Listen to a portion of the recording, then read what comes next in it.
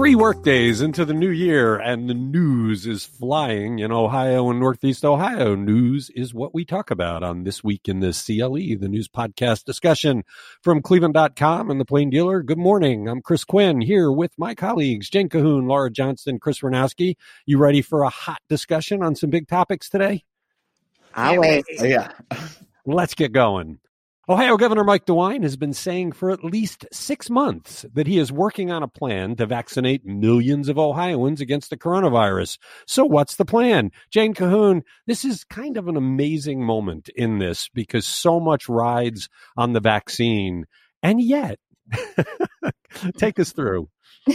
Yeah, DeWine won't tell us. And in fact, he was dismissive when we expressed our desire and the desire of many Ohioans for some answers on how this is supposed to play out. In fact, he laughed when Laura Hancock asked him during his briefing on Tuesday, what he's been doing on this plan for the last 6 months, knowing that this vaccine was coming, the vaccine that he keeps touting and saying, we've got to wear the masks, we've got to do all this because the vaccine is coming.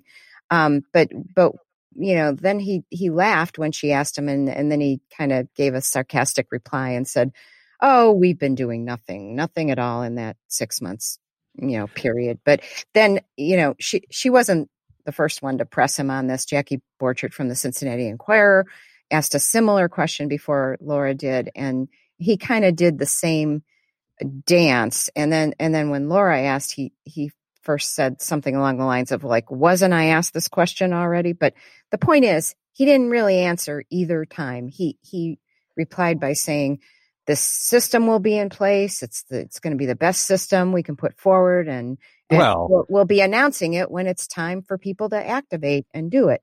Yeah. So, meanwhile, you're hearing from people, we're all hearing from people who have been wondering like, where they're going to go to get their vaccine, how they sign up, when they're going to get it, who's going to notify them, what are the logistics for this. And I think it became pretty clear that there's really not a detailed plan in place when he said, we're on a train and we're putting fuel in it and we're building a train at the same time. I'm not trying to be a smart aleck, but this is a lot going on. Well, a few things. One, he was very much of the mind, we'll tell you when we think you need to know, which is not going over well. The audience did get it. I heard from people saying, I can't believe it. He's not answering the question being asked. He keeps saying who is eligible, not the how. But what was interesting about both Jackie and Laura is they were basically saying, show the work. You've spent 6 months on this, and even if it's not ready, show the work. And he refuses to do so. And what DeWine doesn't realize is he's talking to enough people who talk to us, not to be named, not on the record, who are saying there is no plan because they want to know what the plan is. They don't know what the roles will be for the hospitals or for the health boards or for anybody. I mean, this is one where it's like, what is the role of everybody? He was asked, will you call out the National Guard? He goes, oh, sure, I'll call out the National Guard. But there was no detail there. And so what I don't think DeWine is hearing, and maybe it's because COVID has everybody isolated, people are furious about this. They want to know, what is the plan to vaccinate millions of Ohioans? I don't know if you guys saw there, we know about the English variant that's much more contagious. Now there's an African variant that looks like defeats all of the antiviral treatments that are being used to save people's lives right now. So if that starts to spread like the English mutation, then people who get the coronavirus are not going to be saved, or the death rate will go up. The clock is ticking on this thing. Just as quickly as they developed this vaccine at so-called warp speed, it's the total opposite as far as getting it out to people. And this is happening all over the country. Ohio's not the only one having a hard time here. And a lot of that could be because the federal government doesn't have a top-down plan. They didn't help the states, at all, set up infrastructure. But as you said, we knew about this and we needed to do it on our own. One thing that has come up repeatedly from our readers, and thank you for this, is the suggestion that if Amy Acton were still in charge, she would have created a task force back last summer and said, we have to have a fully realized plan to get this out, that she knew what she was doing. She had a grasp on it. but she left. I mean, the pressures that were put on her forced her out. It boggles my mind that that didn't happen or doesn't appear to have happened, that back when they said we'll have a vaccine by December, that DeWine wouldn't have said, okay, let's pick 10 people, put them in a corner, and have them come up with the plan for how we're going to get to millions of Ohioans, because they have no clue. He couldn't even say. He said yesterday, we're going to get to the teachers and people 65 and older in 2 weeks, but I'm not ready to tell you how we're going to do that. And the anxiety level of everyone, sorry, this is Laura Johnston, everybody's anxiety level is really high about this. And it just seemed so dismissive for him to stand up there, and it felt very Wizard of Oz like don't look behind the curtain.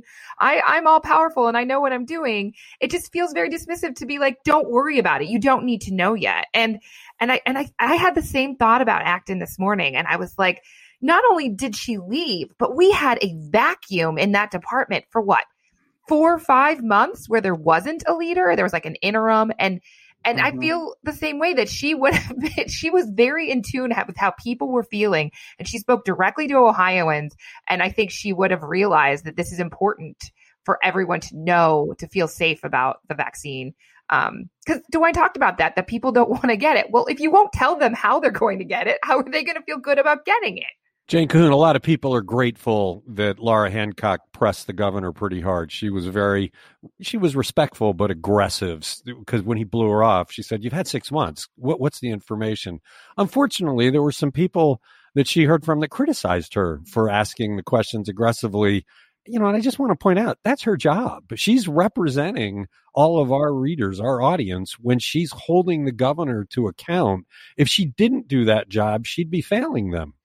Yes, thank you for that. I mean, she did get some rather unfriendly emails and so forth saying that she was disrespectful to the governor. And, maybe there's just a lack of understanding. As you said, that is her job. And, that's what we want her to do. And that's what we told her to do. And she did it. So also, I think it's important to note that, and this is Chris Varnowski, by the way, it is important to note that Mike DeWine is a big boy. He has been a politician for almost his entire adult life. He's a former prosecutor. I'm sure he's experienced worse. And I'm pretty sure he's going to experience a lot worse when this primary comes up. So, I think he can handle it. And so, to criticize a reporter for being aggressive, get out of here. Like, just go away. Like, honestly. Did you really call Mike DeWine a big boy?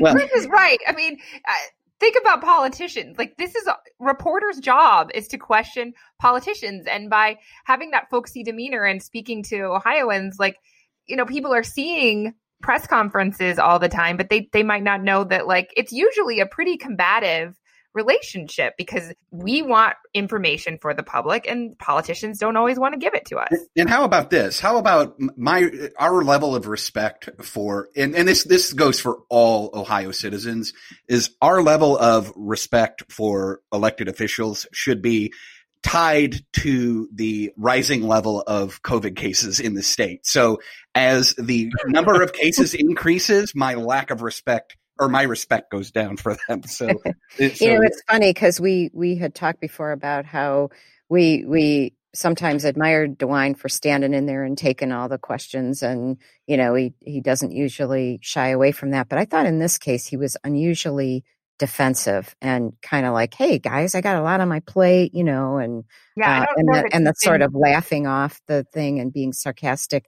That's I think that's a little out of character for him. I don't remember him being so sarcastic before. I mean, he takes Jack Windsor's questions in stride, but he was thrown off, to the point where he was huffed at Laura. He laughed at her. I mean, you want to talk about disrespect? That was the disrespect. And what he should figure out, we're reflecting the sentiment of the population. People are angry that he's not revealing details of the plan, and they're really worried that there is no plan. You're listening. Yeah, I think it was expressed. I'm sorry. I think it was expressed to him that way. Like, hey, our reader, people are clamoring for this. The public wants to know. They're telling us, anyway. You're listening to This Week in the CLE. 3 times Tuesday, Ohio Governor Mike DeWine was asked how he could repeatedly decry gun violence while signing a stand your ground law that will most certainly result in more gun violence. Chris Varnowski, what was his answer? His answer was kind of all over the place. You know, he did a very Mike DeWine thing where he kind of started to address the questions, but then he would sort of deflect to, you know, something that was kind of loosely but not totally related. So, you know, the thing that he said was basically that he believes that there are good people on both sides of this issue, you know, the sides being gun manufacturers and lobbyists and the other side being people who are concerned that this is going to increase instances of gun violence. But then he referenced, you know, having read reports that show that this increases safety, which, you know, I spent a lot of time the past couple of days trying to track down a report that wasn't, you know, think tank created by some biased organization, and only came up with one from the Rand Corporation that showed that this indeed increases the frequency of homicides in cities. So really, I think he sort of illustrated that a very kind of disingenuous deflect on this issue, that you know, that he really found himself sort of cornered by this issue, despite the fact that, you know, for months he's been using his pulpit for the coronavirus to talk about gun violence in cities. And so, you know, I think what people don't understand about stand your ground laws is that ultimately it comes down to prosecutors. You know, I mean, DeWine's a former prosecutor. You know, the state already has, you know, castle doctrine. You know, self-defense is something that prosecutors and defense attorney, you know, it's something that can be considered by the criminal justice system already. What this does, you know, removing this duty to retreat in, you know, everywhere is asking for trouble. You know, I mean, there's no greater example than the Trayvon Martin case where, you know, there was enough for them to clear George Zimmerman in that killing. Right. And so, you know, if you look at this, if you go and you look at what academic research exists on this, you know, it does say that it increases the frequency of homicides. They do say it increases gun sales. It increases, Right. you know, and when gun sales increase and suicides increase and, you know, everything, you know, so it's a real slippery slope. So the easy way to answer that question would have been to say he didn't answer it, right? Because he was asked about those studies and he immediately went into selling his gun reforms, right? Which that's the disingenuous part of this. He's holding himself out there as a guy who's decrying urban gun violence. Well, but also signing a bill that even you found the Rand study, the liberal Rand study that said these laws increase gun violence, especially against Black victims.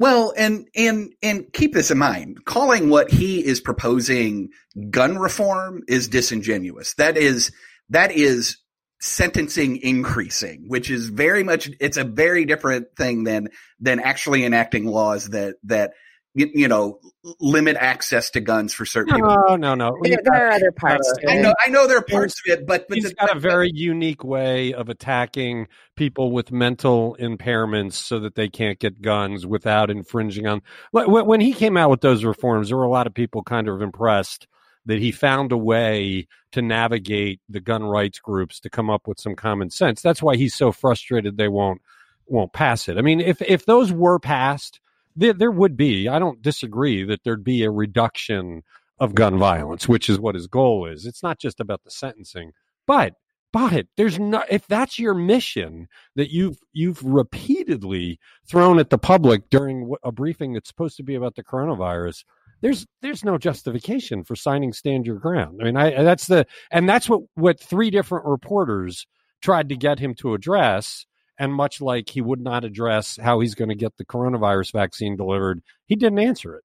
And I don't want to belabor this, but, you know, one of the things that would be a very sensible solution to this that will never happen, and we have tried, and the state has tried, and cities have tried and tried again, is to, you know, if you can't get sensible gun reform legislation through the Ohio legislature, let these urban communities set their own rules. And this state has rejected it. Its courts have rejected it, and it's nonsense. You know, here we are at a moment where the governor is deferring the vaccination plan to basically local people saying, check your county health board, but we can't do that with guns. And it's a frustration. I know that is felt by Cleveland's mayor and other mayors. And really, if you're going to say that this is a problem that is plaguing our urban areas, then let these urban areas make these decisions for themselves. Stop punting it to a legislature that is never going to take this up. All right, we gotta move on. I do want to point out the reason that they argue against that is you drive around with a gun in your car. If the law is changed by municipal boundary, it's unfair to the person. But your point is well taken. You could easily change the way guns are sold. There's all sorts of things you could do that would not interfere with somebody's ability to drive around with a gun in their car. But the same legislature that won't pass DeWine's reforms is not going to allow local governments to do that. You're listening to This Week in the CLE. With Cleveland Browns coach Kevin Stefanski getting diagnosed with the coronavirus just days before the team's first playoff game in 18 years, is there any way he can help guide the team from home while he quarantines? I'm going to turn to Laura Johnston, our pro sports expert on this podcast, to take us through the legal rules about what a coach can do when he's not on the field. Yeah, so bad news for the Browns when this broke yesterday. I think everybody was just like, oh, come on, after 18 years. But no, Kevin Stefanski cannot help call plays virtually on Sunday night against the Steelers in their playoff game. And this was a question that had come up among our editors. He's got to watch at home. And it's because of like a longstanding policy from the NFL about outside communication, including texts, emails, and calls. It has to cease prior to kickoff. It extends until the game's conclusion. And there are really harsh penalties for violating the rules. So the Browns are going to strictly adhere to it. So Stefanski's not going to be permitted any contact with the coaches during the game. Yeah, I get it. I get why they do that, because if you're able to communicate with people outside, you could learn some things from commentators or others that would influence the game. There's probably some kind of anti-gambling thing in there. It's just too bad that they don't have a way of enforcing order from a coach watching it on television, that if they're going to watch the game on a feed and there's somebody making sure they're not on the phone talking to the wrong kind of people, it would work like they're on the sidelines. These are extraordinary circumstances, but it puts the Browns at a serious disadvantage. He's the guy. Could I say something here? Jane Cahoon, go ahead. Yeah. So I think there's a lot they still could do here. Like I think this was reported that Stefanski can be involved in drawing up the game plan and all this stuff ahead of time. And couldn't he give like a Zoom speech in the locker room before the game or something and get them fired up? Or but so much of football is reacting to what happens. Right. I'm just saying he could be there to motivate them in some way before the game. Yeah, and I guess he's feeling fine right now. Like he's not overtly sick, so let's hope he stays that way. But yeah, there's such a whole bunch of COVID outs for the Browns, so it's just bad news. He did go over and give like a greeting to Mike Tomlin after the game last weekend. So if I were Mike Tomlin, I'd be getting tested too. Pittsburgh might be without a coach. It's too bad, but on any given Sunday, we'll have to see what happens. You're listening to This Week in the CLE. With Ohio Governor Mike DeWine announcing last week that teachers and people 65 and over will be in the next round for coronavirus vaccines, do we know when they will be vaccinated? Jen Kuhn, this is a big subject in my house. I'm married to a teacher. So what's the answer? Well, DeWine said that in roughly 2 weeks, he hopes to launch this second phase of the vaccine plan. But as we discussed, this is a slow walk here. But they would start, making the shot available. Here's the thing, though. They only expect to get about 100,000 doses the week that they start this. And so that's going to make them pretty scarce. They call this the 1B group. The 1A is the ones that they've started already with the frontline healthcare workers and the nursing homes, et cetera. But in this 1B group that includes the teachers and adult school workers, that includes about 2.2 million people. And, it includes about 1.6 million people that are age 65 to 84, and then then there are other adults, younger than that who qualify, which, includes the teachers and the staff at schools and some people with qualifying developmental or medical disorders.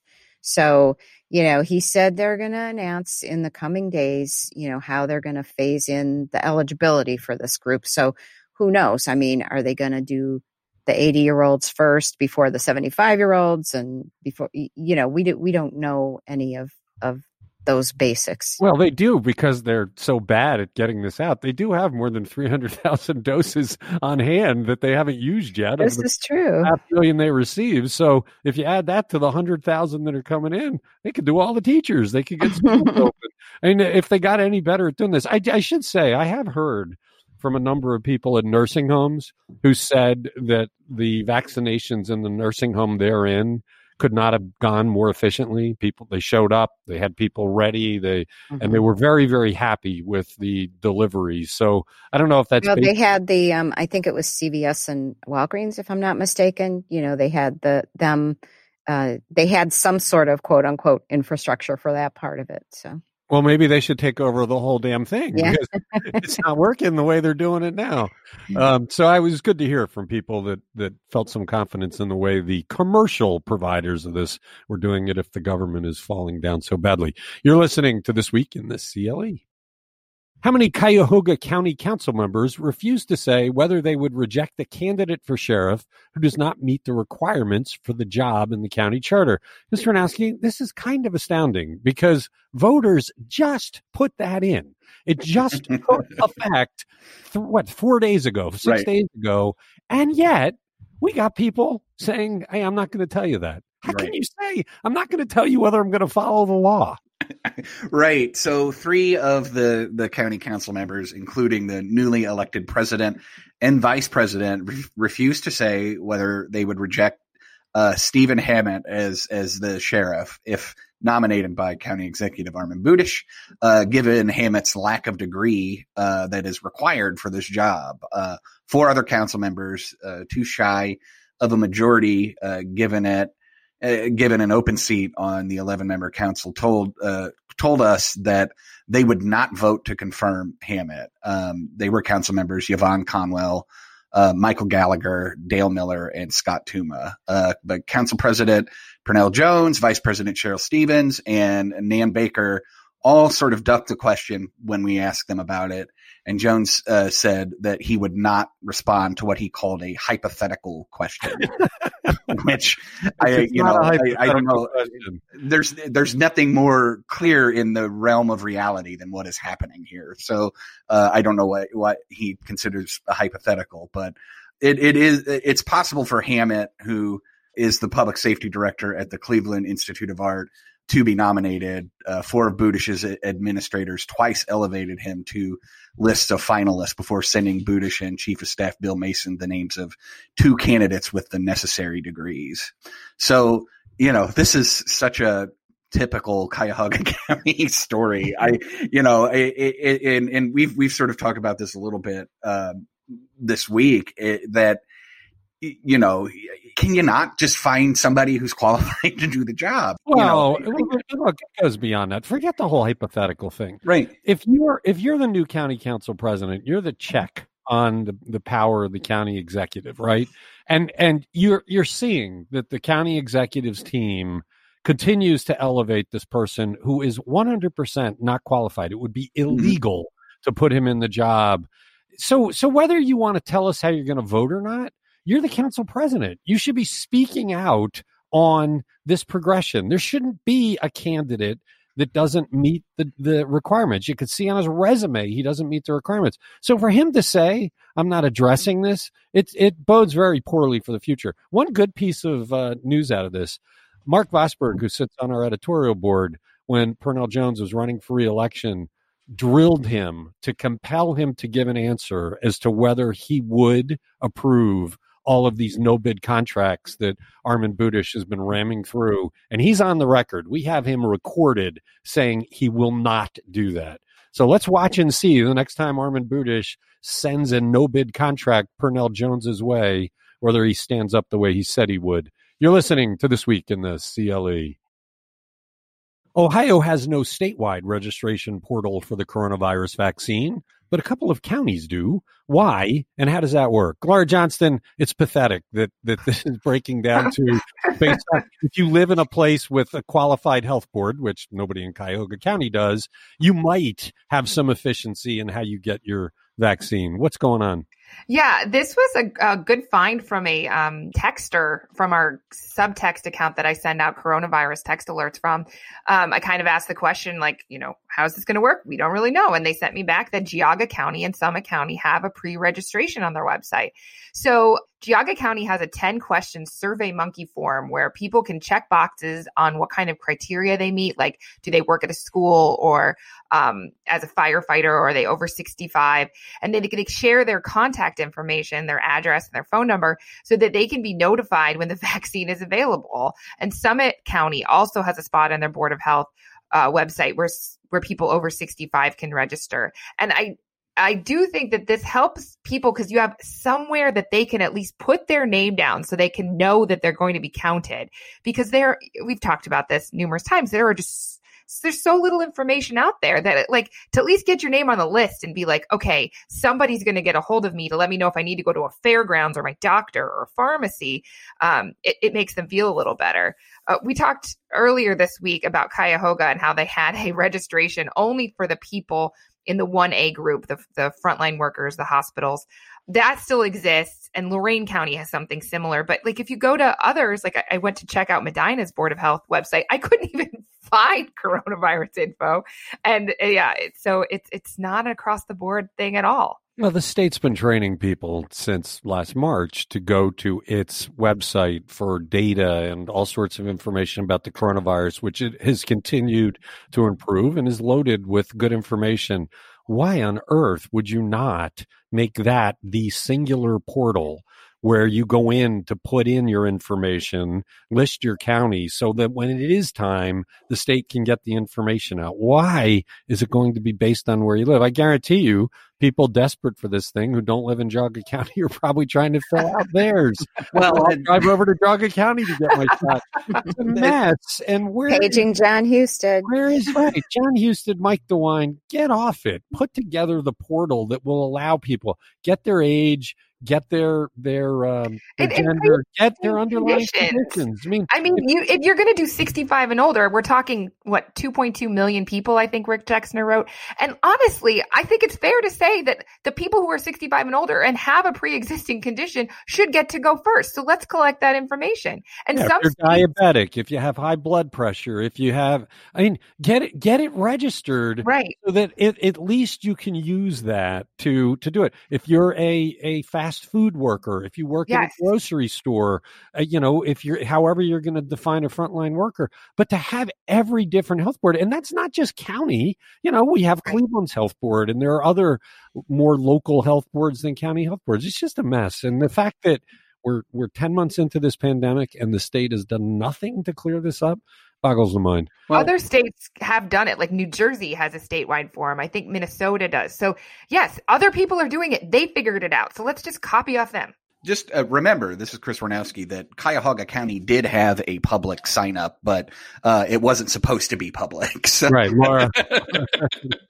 All right, man. But you're listening to This Week in the CLE. We're not going to get to HB6 again. It's we have too much news, Jane. Just keep that in your pocket. I want to know if it's going to get repealed. Yeah, they're going to repeal it, right? Yeah. School funding will get fixed. New Year's resolution. Thank you, Jane. Thank you, Laura. Thank you, Chris. Thanks to everybody who listens to This Week in the CLE. We'll be back with another episode tomorrow.